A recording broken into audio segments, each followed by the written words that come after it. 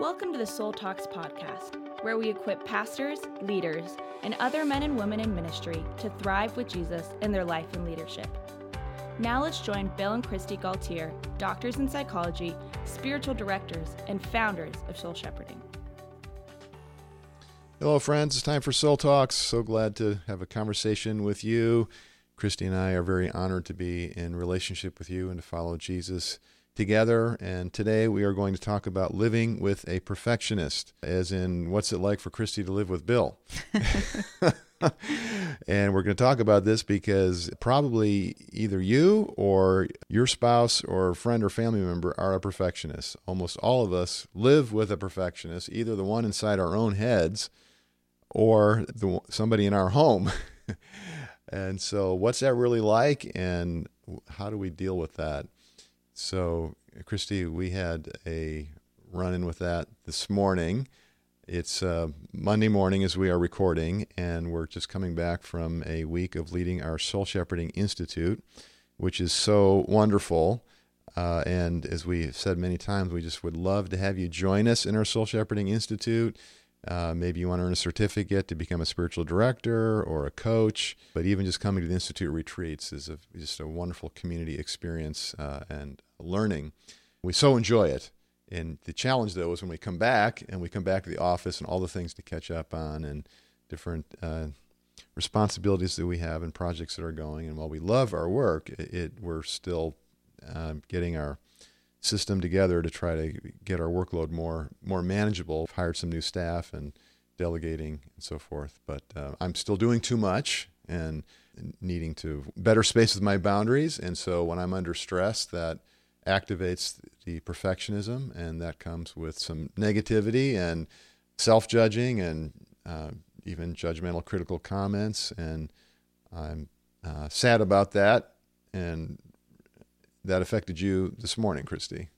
It did, and I was sensitive to it and felt frustrated by my sensitivity.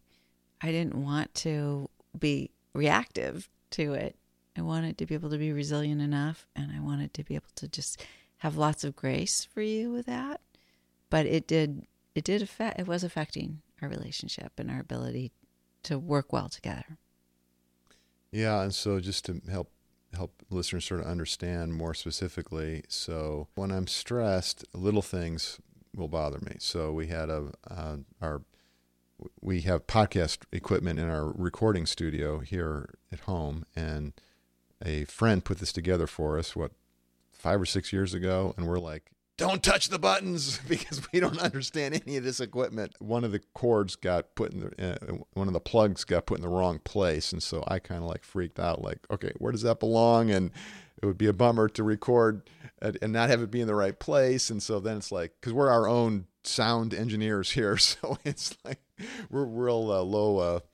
We're just in our home, just Bill and Christy, and we're just imagining you here with us.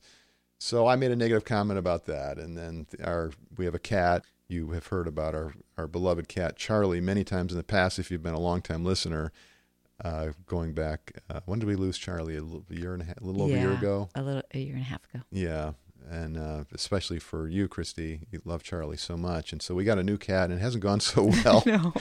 So many things that are difficult. We love him still, and he's a beautiful cat, but he's pretty disruptive. And one of the things he does is at night he just hangs out on our kitchen counters, and then he jumps down. And I because he knows that's not allowed. Right. So when he hears me come, and I'm usually the first one up, I immediately hear him jump down off the counter onto the floor. So I made a negative comment about that, and I don't know, there might have been 3 or 4 other ones that were sort of stress reactions. I wasn't even thinking about it as I was doing it. I was just sort of, I guess I was venting. You've had a stressful morning yourself with the transition and some family stuff. And so you shared with me that this was wearing on you, the comments that I made.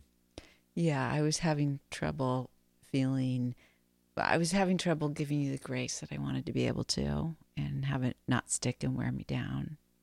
And as you listened to me, and as I shared, I really appreciated you weren't defensive, and you really heard me, and you really owned what the feedback I was giving you. You're part of what you were carrying and what I was feeling from you. And you felt sad. You feel sad about it. Yes, and I'm grateful for your appreciation. That came, just so the listeners understand, that came after at least a minute of me being silent and doing deep breathing and praying. And I didn't even explain to you, Christy, what I was doing. I just tried to, because I felt defensive inside, and I felt, as I told you when we started resolving the conflict, because just to fill out the situation a little more, it's always helpful when you have the details of the example of that go with the emotion in this case and the conflict that we had. We were about to record some podcasts, and we weren't in a good place relationally because of the critical perfectionistic comments that I had made that had been wearing on you. And so then, Christy, you just felt like you couldn't sort of produce a podcast Right. in that state, which is I so agree with that, but I wasn't in that mode of accepting that in that point in time.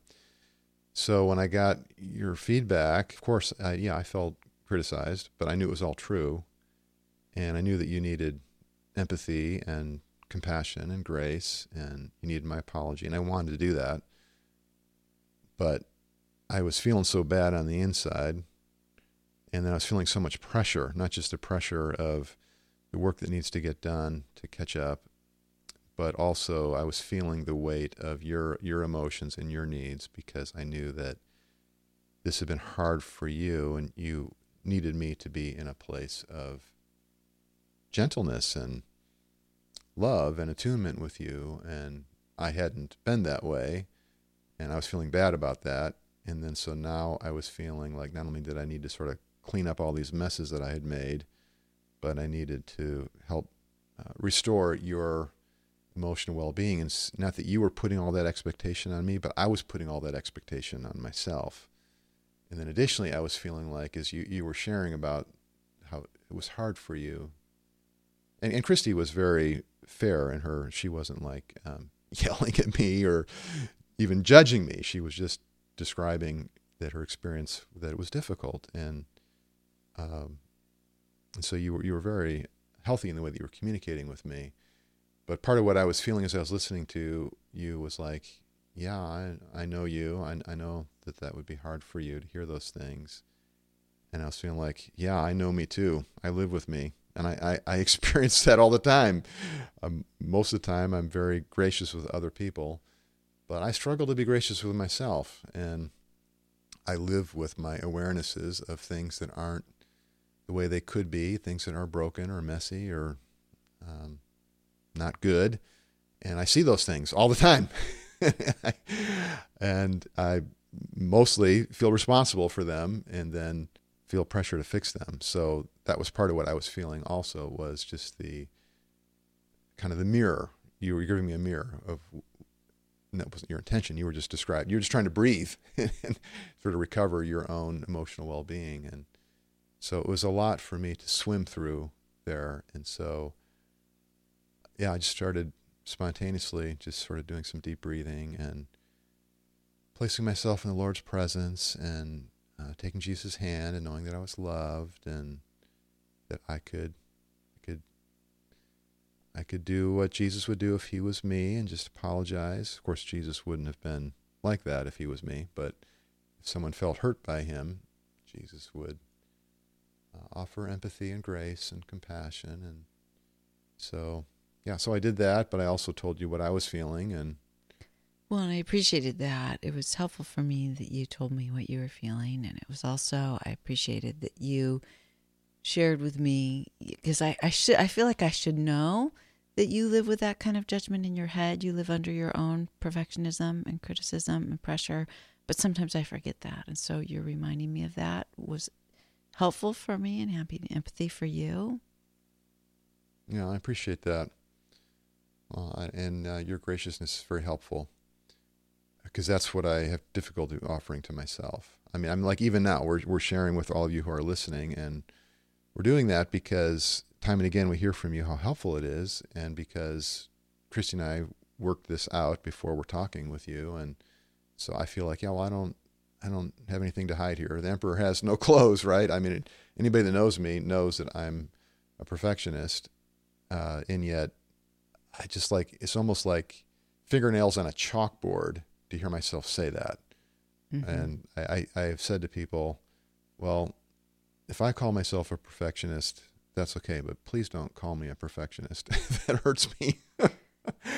I was like, we're writing a book on emotions and personality, and in the Enneagram model with the 9 types, the common names that are given to the 9 numbers for the personality types, they're perfectionists. It's the only one that's like clearly a negative label, and so in our book we're not going to use that label. So, but obviously we Enneagram 1s who are reformers, the thing that we struggle with is perfectionism. And other types struggle with perfectionism as well. 6s and 7s have a line to the 1, and you might have a 1 wing if you're a 9 or a 2. Most of us at least have pockets of perfectionism, where things we're perfectionistic about. And striving for excellence and then becoming perfectionistic, sometimes there's a line we cross over there that gets blurry and we don't even realize we've crossed over.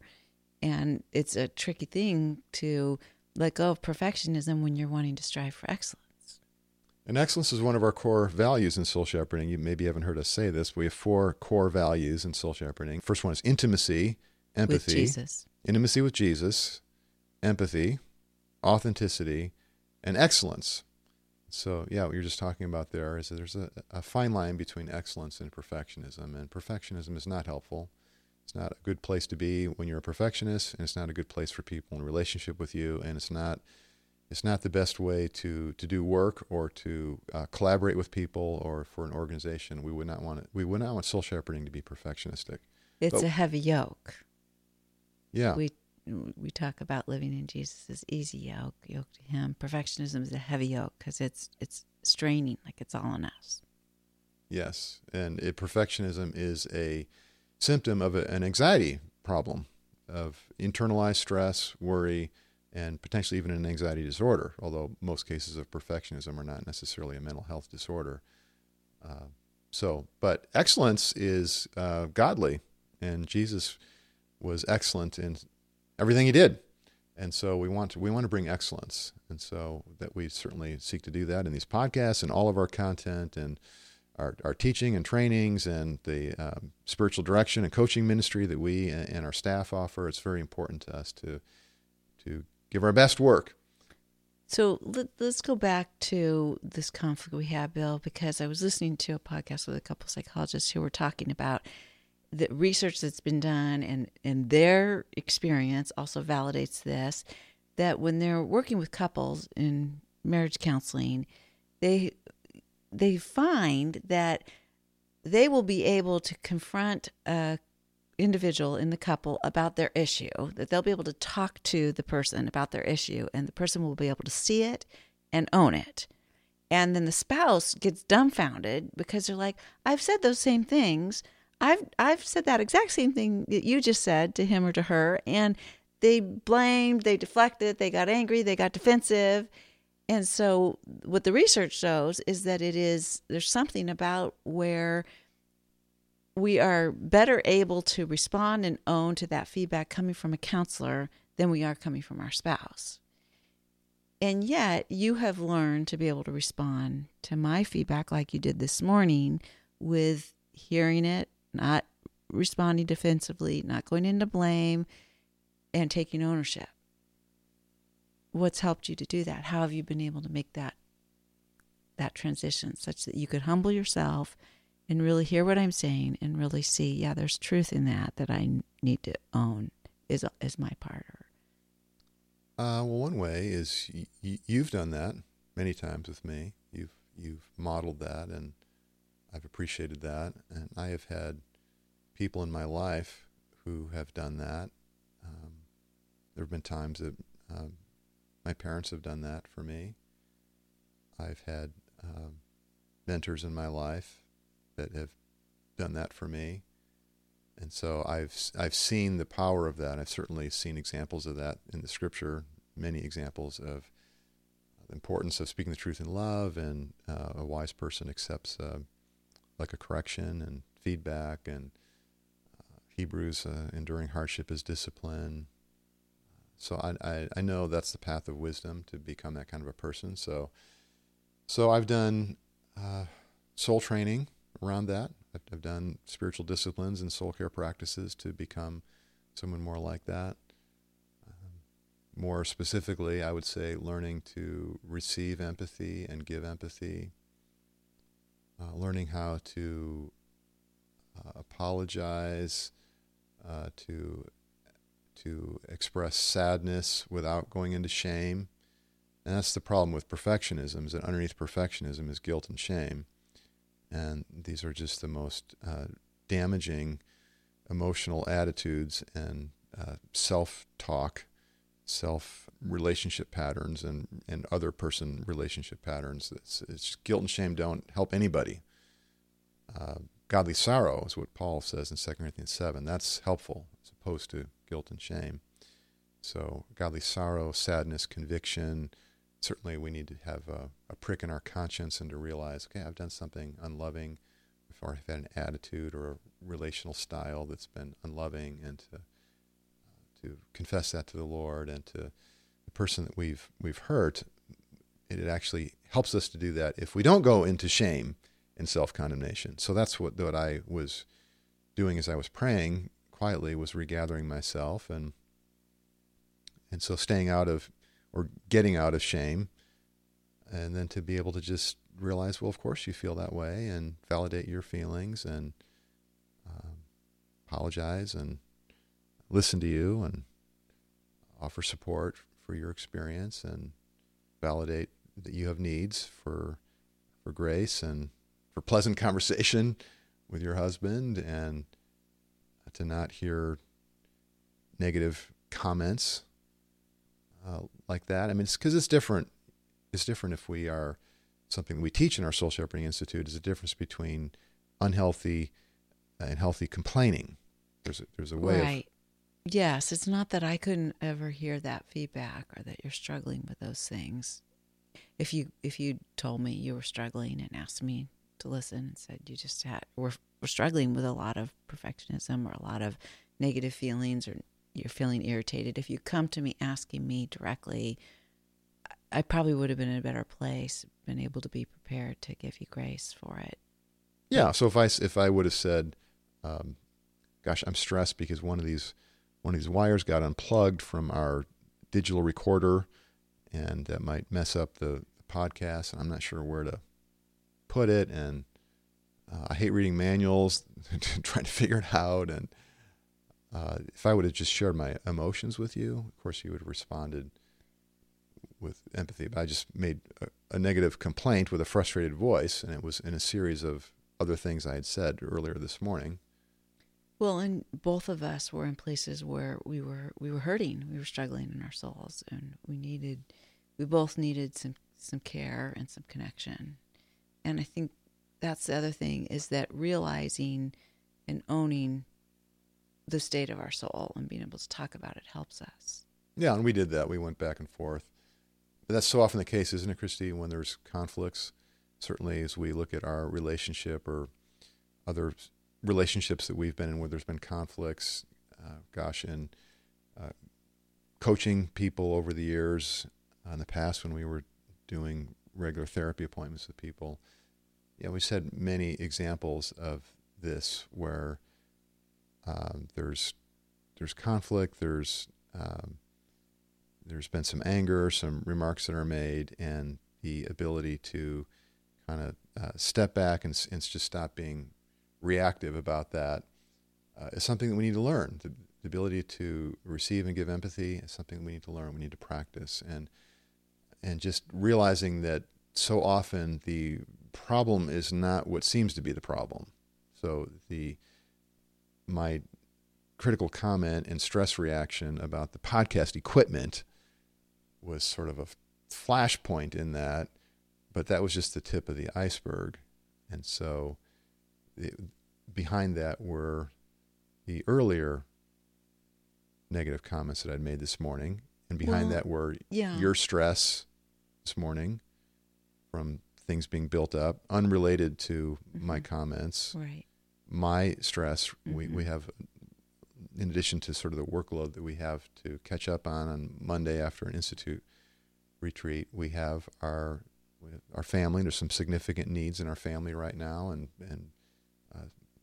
health crises, and people that we're caring for, that we want to care for, but all that takes time and energy, and so we feel that, and so that's sort of the background. Yeah, and I think it would be easy to just react and blame and just kind of put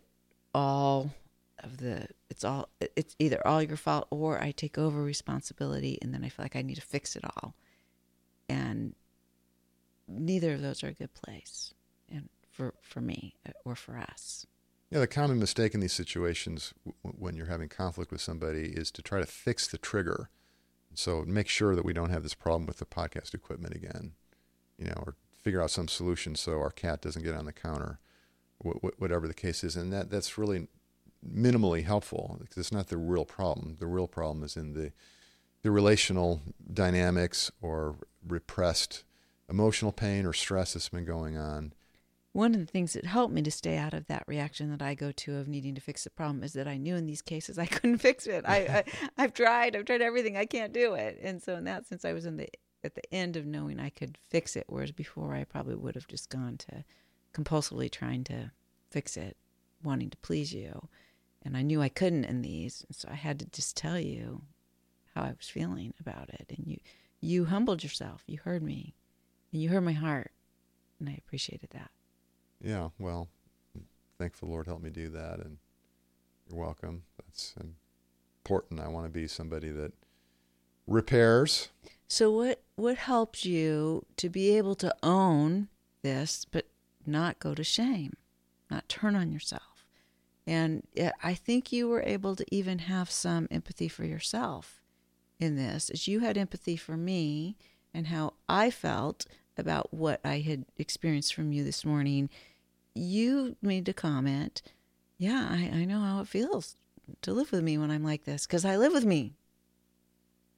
Because this is affecting me too. This is on the inside of me too. It's not just coming out in your experience. But you said it in a way that wasn't feeling shame or self-hatred. You said it in a way that was having some empathy for yourself in that. In the psychological research, this is called self-compassion. That's been studied as a very important trait to develop. The way I understand self-compassion is agreeing with Jesus' compassion for me. It's not totally a self-help project. It's my participation. The self part is I'm responding to the Lord's compassion for me and putting my trust in that and agreeing with that. But that part of joining in with that, the self-compassion part of it, is essential. So that's what I was doing when I was quietly praying, and the Lord helped me just to slot back into sort of my better self. I mean, even the sermon on Sunday about God's grace being made perfect through our weakness from 2 Corinthians chapter 12, I believe it is. And Paul's teaching there that God's grace is made perfect through our weakness. So I was able to live into that. I know that that's true. I've experienced that, and I've studied that. I've practiced that. And so I think that some of that previous training, different times of retreat, and like we do in our Soul Shepherding Institute every day, 5 hours of TLC time. TLC stands for To Love Christ. And so we have a free space there for scripture meditation, taking a walk, taking a nap, having a soul talk with somebody. And so having that rhythm in my life that I do that kind of thing, that I actually meditate on scripture, memorize scriptures, and then I meditate on them, and I go outside almost every day for an hour or two and walk and run and pray. And so, which you didn't get to do today, which probably also made it well, actually I did. I was up early. Okay. For 30 minutes I did. Okay. It was a shorter spot, but yeah. So I think that those things, I wasn't thinking about all that stuff, but it's in my body and it's in my character. Fortunately, there isn't only perfectionism in my character. Yes. There's less of that than Yes. there was in the past, and there's more and more of God's grace and trusting the Lord's grace. And so I was able to recalibrate in that, and it helped that you weren't angry at me and being hard on me and judging me. You were speaking with a gentle voice and just describing for me what your experience was like. And I mean, that even that way, it still taps into my critic. And that's the thing about perfectionism, is that it's pretty relentless. It's pretty ruthless. And so if you're not a perfectionist, but you live with someone who is, it's good to try to really understand what that's like. And because the communication needs to go both ways. When you're living with a perfectionist, you need to be able to talk about what that feels like for you and how that beats you down or discourages you, but also to try to help your spouse, your friend, your family member, your coworker, to put words to what that feels like for them, and to give them empathy for that. And as you said, Christy, a lot of us have a pocket of perfectionism, and so to be aware of that, and that even though maybe you're not a perfectionist generally in your personality, there's probably some area where you kind of are. Yeah, I think one of the things that you haven't directly named, but I think you're talking about and I've observed, is that you have done a lot of work on receiving God's grace for yourself. And I think that's part of why you were able to stay out of shame and not get taken over by that. And also part of why you were able to just humble yourself to see this is you're under a lot of temptation and onslaught. This is hard for you, and to own that, but to be able to receive God's grace for you in it today. I have studied God's grace immensely. It's why I wrote Your Best Life in Jesus' Easy Yoke, because one of the chapters is on perfectionism, and because I wanted to lean into the Lord's compassion and mercy and grace and unconditional love even more. And I want my personality to be rooted and based in that. And so, and I've read every one of Brennan Manning's books. They're all on God's grace. There's like 13 or 14 of them, and I've read them and reread them, and that's why you and I quote Brennan Manning so often, because he's just very articulate and compassionate in his ministry of God's grace and unconditional love to all people. And yeah, well, I appreciate that you received God's grace today, because you received it, you agreed with it, you agreed with God's grace for yourself, and you agreed with God's grace that I was able to give you. So thank you for that, because that's such a better way than if you had reacted with anger and judgment or shame. Yeah. Well, just winding up this conversation, so I would say the last thing that's helpful to me, that I mentioned it earlier, just to make sure we really bring it home, is just being in intentional relationships with a spiritual director, a coach, a counselor, and a soul friend, and to just really be honest, be authentic, be vulnerable, share your struggles and your shortcomings and your emotions, your needs, with someone who gives you grace. And that's why we've trained spiritual directors and coaches in soul shepherding, and that's why we make them available to meet with you. Right now, you could go on Soul Shepherding's website and find a gentle, gracious, very wise, godly, prayerful spiritual director or coach that you could talk with about anything in your life. You click on the individuals tab, and then the drop down, you click on spiritual direction, and you'll see a list of our senior spiritual directors, and then you can read about them, you can click to learn more, and you can click to schedule if you find when you want to schedule with. That's soulshepherding.org. There's also a page for coaches, or you could just Google Soul Shepherding, Spiritual Direction, Soul Shepherding Coaches. We just recently got a thank you letter from one of our participants. She was saying how much it has helped her. She says, I've had many spiritual direction sessions in my life from various sources and organizations. The sessions with Soul Shepherding have been most healing because I feel safe enough to relax and bare my heart. I was rather messy in grief from church stuff, but I felt I could be present in my sessions without shying away from what I had been experiencing. That made a difference. This approach is where my heart gravitates. I am so deeply grateful. This is a church leader and a chaplain, and now she is earning a certificate to become a spiritual director for other people, because she so appreciated that ministry. And so that's available for you, friends. We really want you to have the the care that you need, because that's so important in our discipleship to Jesus and all of our relationships and ministry and leadership, that we be flowing in God's mercy and compassion, and we can receive feedback from someone that can speak the truth and love to us to help us be healthier and more loving. So Jesus, thank you. Thank you for your grace. Thank you for your mercies that are new every morning. Thank you, Lord, for your easy yoke, that you don't put on us heavy loads and perfectionistic expectations, and that you have mercy and grace and empathy for us when we struggle with things that are so far from how we want them to be, and when we struggle with our own soul not being where we want it to be, not being able to be our in total union and fullness of you and your Spirit at all times. So we thank you that you're growing us more and more in that. And we ask, Lord, that you would continue the good work that you have begun in us, and help us to assist each other in that too by your Spirit. In Jesus' name, amen.